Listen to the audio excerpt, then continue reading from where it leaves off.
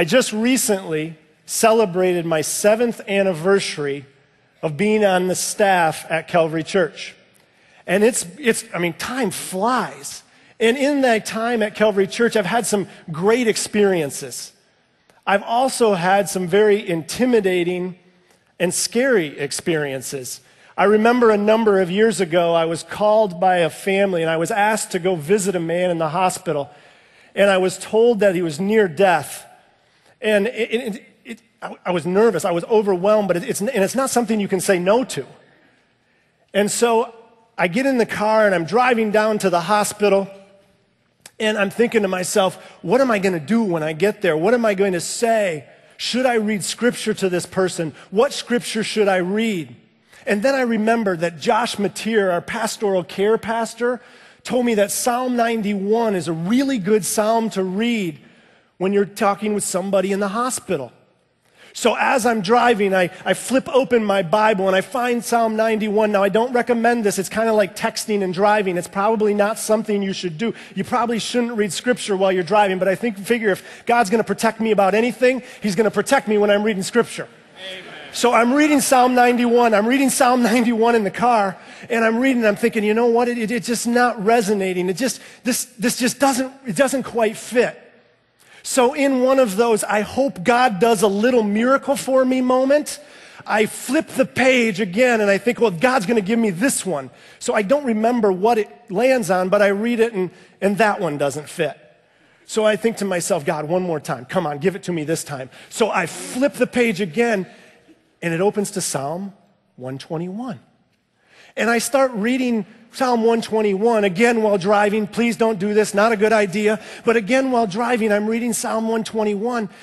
And as I'm reading it, I'm thinking to myself, this is it. This is what God wants me to read when I get to this person in the hospital. So I arrive at the hospital, and thankfully I arrive all in one piece. And I'm still nervous. I'm still anxious about what's going to happen, but now I have a little more confidence. I know what I'm going to read. So I walk into this man's room. I introduce myself. I ask him to tell me about himself. So he begins to tell me about himself. He begins to tell me about his life. Then he begins to tell me about his heart and how his heart is failing. And he's getting sicker and sicker. And there doesn't seem to be anything that the doctors can do for him. And I can see as he's talking that he's getting more and more anxious. He's becoming more and more afraid. And then he stops and he looks me right in the eye and he asks me, who will help me? Who will help me? It's a question that all of us have asked one time in our life or another. Who will help me? You may not be there this morning. You may not be asking that question this morning, but someday you will.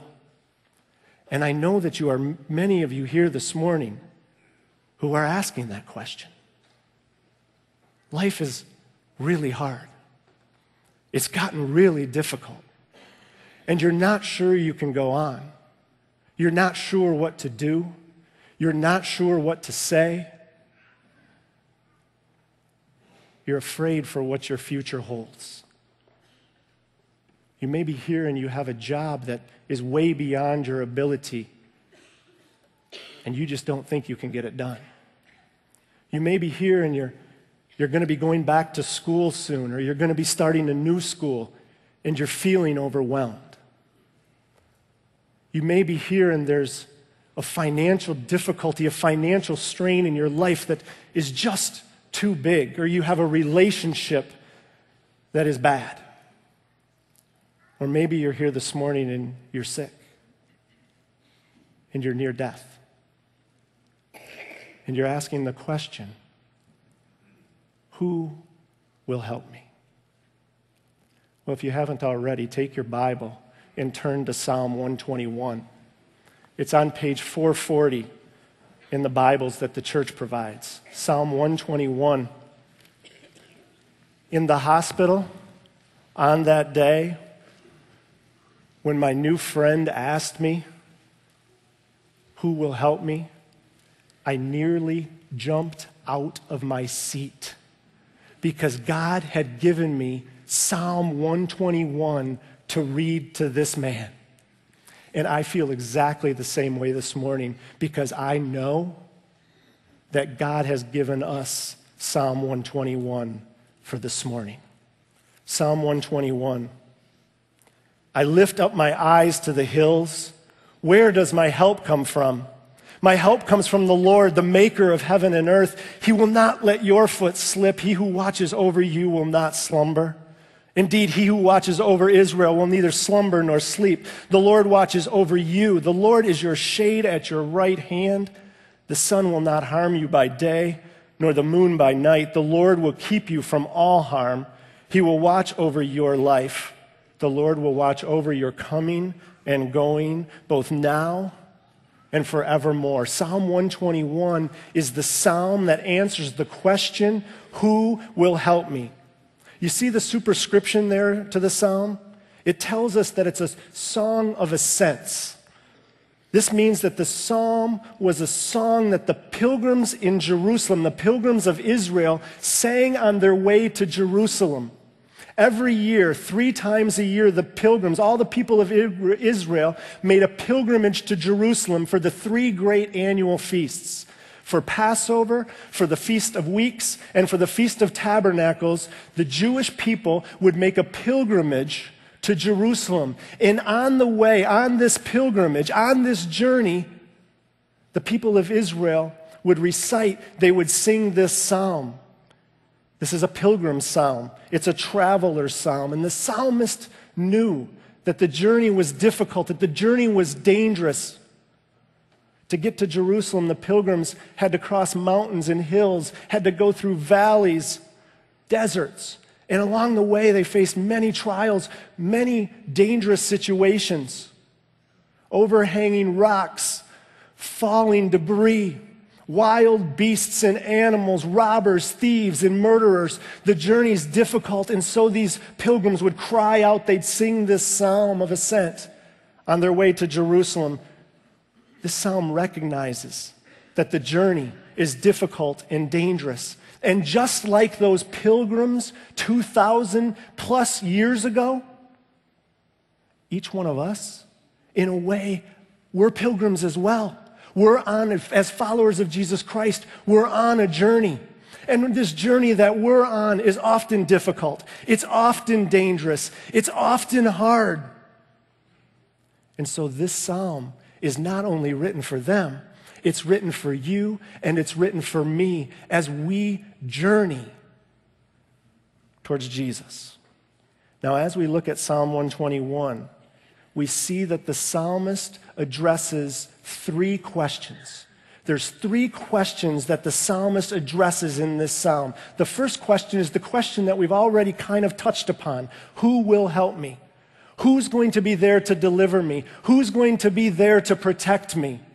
And now we've read that it's God, and we're going to look at it a little deeper in just a minute. So the first question, who will help me? The second question is, can God help me? It's great to say God's there to help me, but can he actually help me?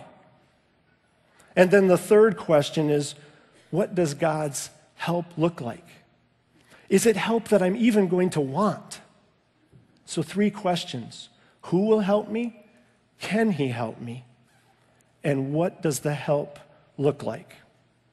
So when we begin and we look at Psalm 121, we see words that are familiar to many of us. Look at that first verse again. I lift up my eyes to the hills. Where does my help come from? My help comes from the Lord, the maker of heaven and earth. Now notice here that the psalm begins in the first person. The psalmist seems to be talking to himself. He seems to be assuring himself of this truth that his help is going to come from the Lord. But as he's talking to himself, he's also talking to us, and he assumes that we're listening, that we're right along with him, that we recognize that he's on a journey. And we recognize that he's on a journey, and his journey is difficult. It's almost as if the psalmist himself, as he writes it, he's in the valley. that he's experiencing the struggle, that he knows it's going to be difficult to get to his destination. So he looks up at the hills and he cries out, where is my help going to come from? He's looking up to the hills and he's expecting somebody to come over those hills, somebody to come over the hills and provide him help. Where is it that we look for help? When your road gets long, when it's difficult, when it's dangerous, when things aren't going right, who do you look to for help? When you need rescue, who is it that you go to provide the rescue? Sometimes we look to family. Our families are there. They want to help us. We think they'll do anything for us. Some people look to family. Others of us, we look to our friends. All of us have some of those friends that we know if we call them or text them or tweet them, they will be right there to help us. Some of you look to your finances to provide help. You have some money saved up, you have money in your accounts, and you think to yourself, I have enough money, I know I can make it, I can get through this difficulty. Some of you look to yourselves, your experience, your gifts, your talents, your education, your intelligence, and you think to yourself, I can get through this, I can get the job done. I'll be able to help myself. But the psalmist here, he does something different. He looks to the hills. He's wondering where his help is going to come from. And then it hits him. He remembers. He remembers where his help is going to come from. His help isn't going to come from family, from friends, from money, or anything that he can do himself. His help is going to come from the Lord, the maker of heaven and earth. The Lord is going to provide his help. And when the psalmist writes here that his help is going to come from the Lord, the maker of heaven and earth, he's not just saying that the Lord is the maker of heaven and earth. He's saying that the Lord is the maker of everything. That the Lord is responsible and in control of everything there is. And this is huge. This is incredible. It begins to change everything for us. Our help doesn't need to come from our family, from our friends, from our finances, or from ourselves, because our help comes from the Lord. What do we have to worry about if our help comes from God, the maker of heaven and earth? What do we have to be afraid of if he is going to be there to protect us? Who do we have to fear if the maker of heaven and earth is there for us? Who will help you? Our Lord, the maker of heaven and earth. That's why it's so important that we hear stories like we heard this morning. Because it's so easy to forget. Because sometimes when you're in the valley, when the journey gets difficult, when it's dangerous, when you're experiencing sickness, disease, financial difficulties, when you have that job that you just don't think you can do, you seem to forget that the Lord, the maker of heaven and earth, is there to help us. He is going to come to your rescue. He is going to protect you. He is going to be your helper. So when we hear stories like we heard this morning, it helps us remember. Look at how God showed up for Ellie. Look at how God showed up for David, for Judy and the Mozambique team. Ellie didn't think she had the right words to say. She said, in my weakness, God demonstrated his strength. Judy explained how the Mozambique team was at a loss, weren't sure that the Mozambique ministry was headed in the right direction. The village of Shiningani is experiencing difficulties. Are we doing the right thing there? David enters on a train and says, oh my goodness, I need to talk to that girl, but I'm scared of her. What am I going to say? Do you think that God was their helper? Yes, God is the person who showed up, gave Ellie the words to say, gave David the entrance to begin a conversation. The gift to the Mozambique ministry was an affirmation that the Mozambique team is headed in the right direction. These stories help us remember. They help us see that God is moving and God is active. And if he's active in others' lives, he's going to be active in ours as well. And think about it this way. We only know one perspective of those stories. There's a whole other side to each of those stories. Andrew, the little boy that Ellie spoke to. Alex, the young woman that David spoke with. The person who David shared Jesus with. The villagers in Shiningani. Do you think God is their helper? Yes. God showed up in each of those situations and provided help, rescue, and protection. Andrew and Alex now know Jesus. They now have life. And not only life here, but life eternal. The villagers in Shiningani, the women in Shiningani who are producing these goods, now have a means to get the goods to market and to be able to make a profit. And there's something that Judy didn't mention. Many of the girls in Shiningani, when they reach 8th grade, if they want to continue their education, they have to go away to school, a school that's about 6 to 8 miles away from their home, which means they have to board at the school. They have to live at the school. And the problem historically has been that when these young girls go to this school and are boarded at this school, they face various types of assault. Now the villagers in Shiningani, because they have a truck to deliver their goods in market, also likely have a truck that is going to allow these girls to continue their education because they're going to be able to commute without the fear of being assaulted. God is at work. God is moving. And it helps each one of us who are in the valley, who are experiencing difficulty. It helps each one of us remember that God is active. Who will help you? The Lord will help you, the maker of heaven and earth. After the psalmist answers the first question, who will help, the psalmist now gets more personal. Remember what I said, that the first 2 verses are in the first person? Now the language changes from the first person to the second person. He wants each one of us to know that this is for each of us. He's going to tell us that God is not only the one who provides help, but that God is capable of providing the help. Look at verse 3. He will not let your foot slip. He who watches over you will not slumber. Indeed, he who watches over Israel will neither slumber nor sleep. The Lord watches over you. The Lord is your shade at your right hand. The sun will not harm you by day, nor the moon by night. These verses provide us great images of God's help. He is our helper and our protector. First, I want you to note that we're introduced to a very important phrase. Our NIV says, he who watches over. See that? He who watches over. In other translations, it says he who preserves or he who keeps. This is the Hebrew word shamar. And in these 8 verses, the Hebrew word shamar is used 6 times. Nowhere else in Scripture is this word used so frequently. And this is the big idea of the whole psalm. God is our helper. He is the one who watches over you. And then in these verses, we see how God watches over us. Look first in verse 3. First it says, he will not let your foot slip. Keep in mind, when these pilgrims are on their way to Jerusalem, they're often in mountain terrain, hilly, rocky, mountainous terrain, narrow paths, and it's very common or probable that their foot may slip. And the psalmist says, no. He will not let your foot slip.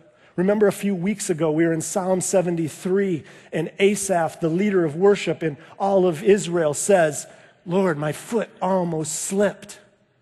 But it was God who kept Asaph's foot from slipping. Then the psalmist goes on and he says twice that God is not going to fall asleep on the job. He stays awake. Now this is important, isn't it? Because if you have somebody watching over you, if you have somebody that's going to help you, you don't want them to fall asleep. It's not a good idea to put your faith and trust in anybody who is going to sleep. So the psalmist says, no, God doesn't sleep. God's always awake. God does not slumber. Have you ever tried to stay awake for a long time? I think my personal record is about 24 hours. It was on a road trip back from Florida. Now I know many of you have bigger war stories than that. Mine was about 24 hours. I'm kind of weak, and I like my sleep.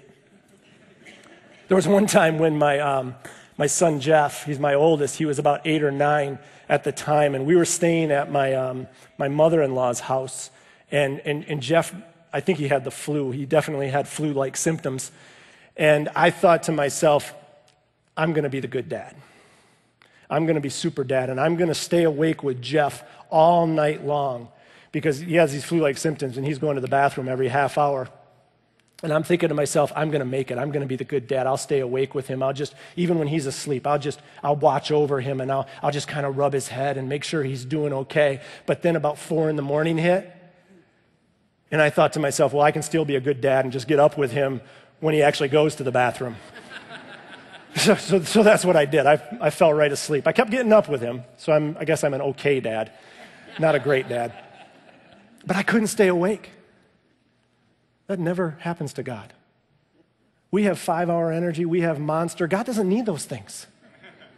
God never sleeps. He never slumbers. He's always awake and ready to help. Look at verse 5. The psalmist gives us the next picture of God's help. He tells us again that the Lord will watch over us. Then he says that the Lord is the shade at our right hand.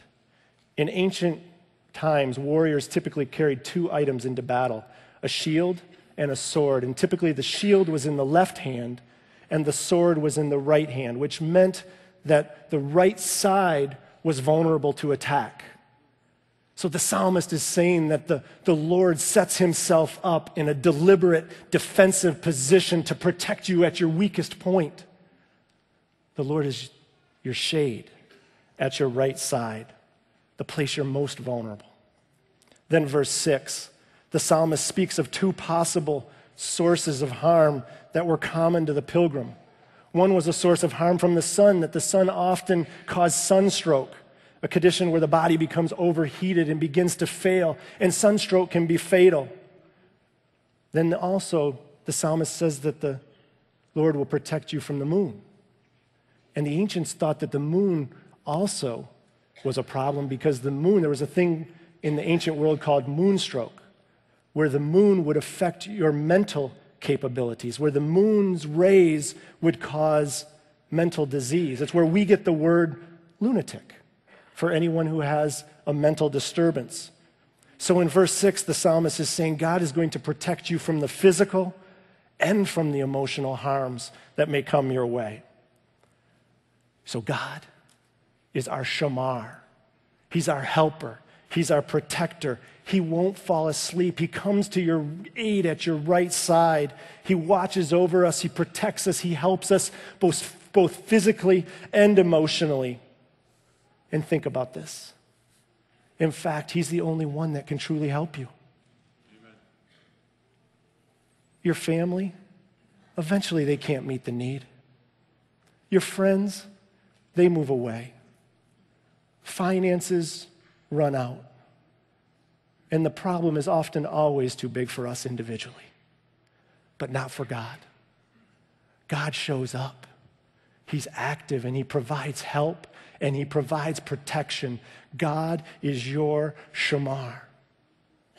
But I know that many of you are sitting here this morning and you're thinking, yeah, I heard your stories about Mozambique. I heard Ellie's story. I heard David's story. But what about me? Because you don't know my journey.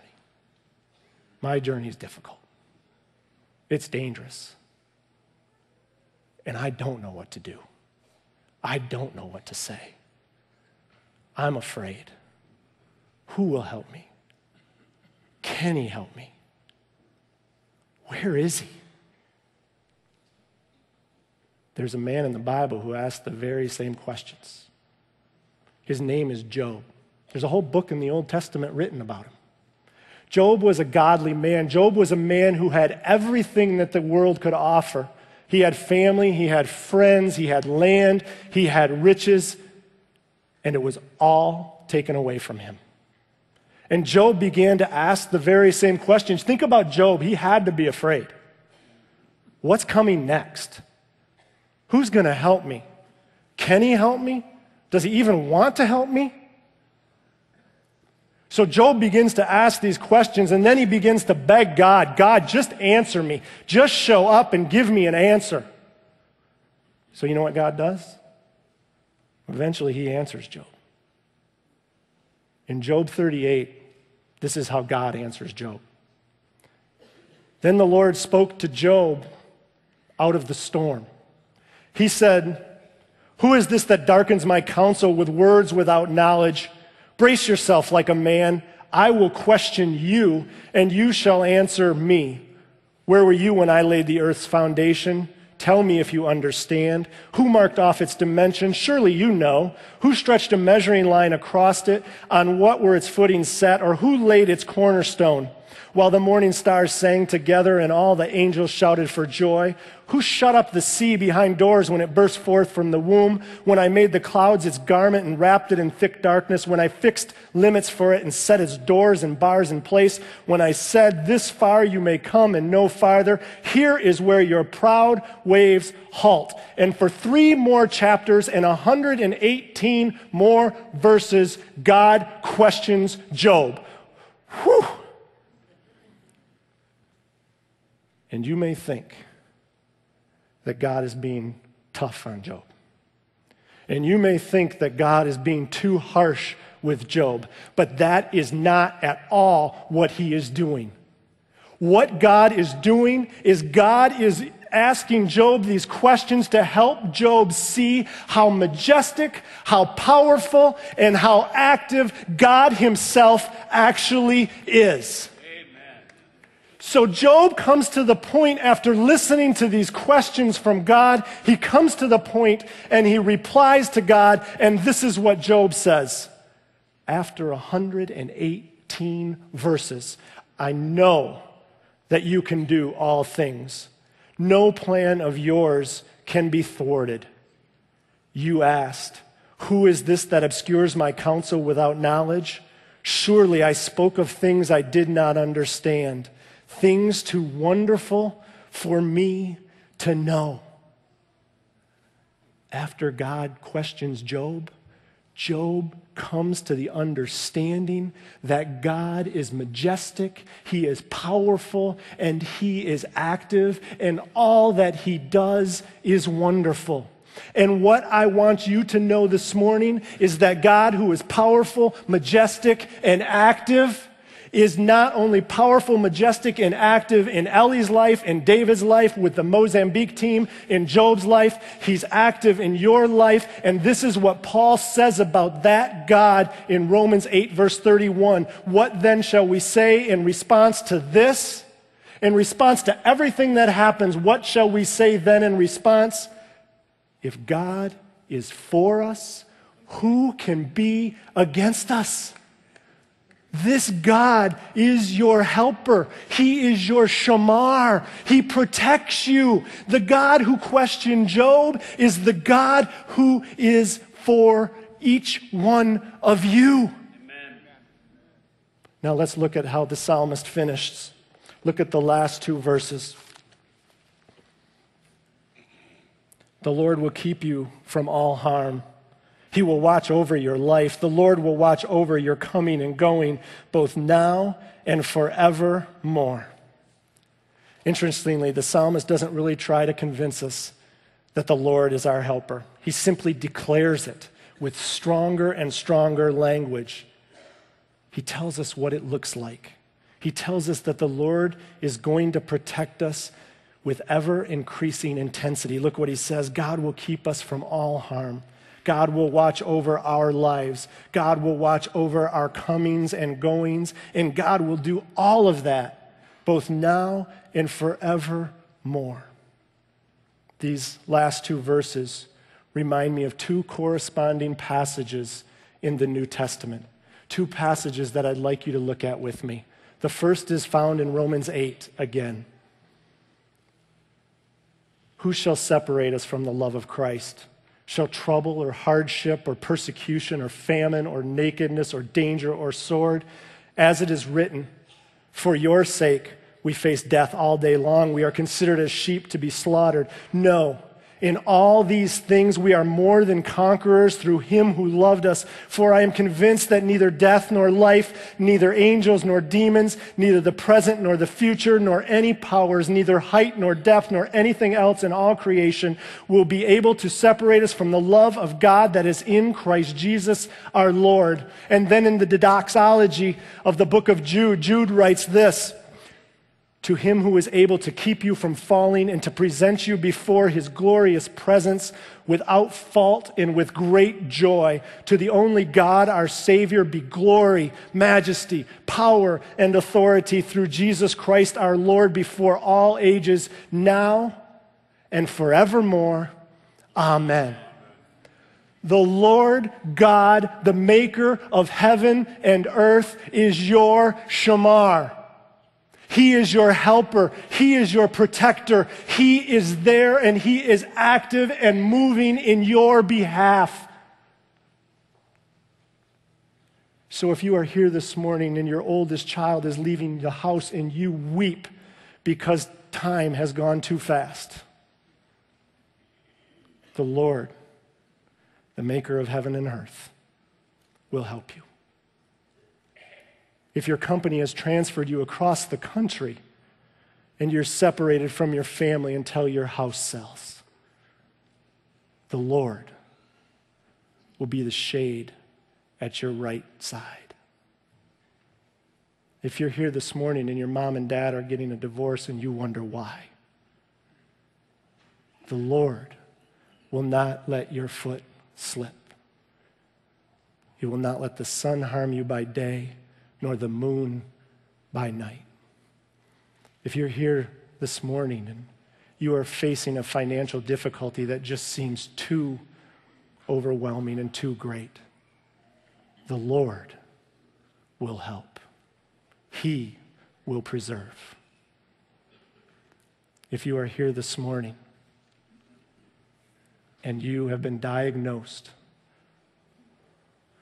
with the diagnosis you did not want to hear, the Lord, the maker of heaven and earth, will keep you. He will help you. If you are here this morning and your spouse has passed away and you feel like part of you has been amputated, know that the Lord, the maker of heaven and earth, will watch over your life.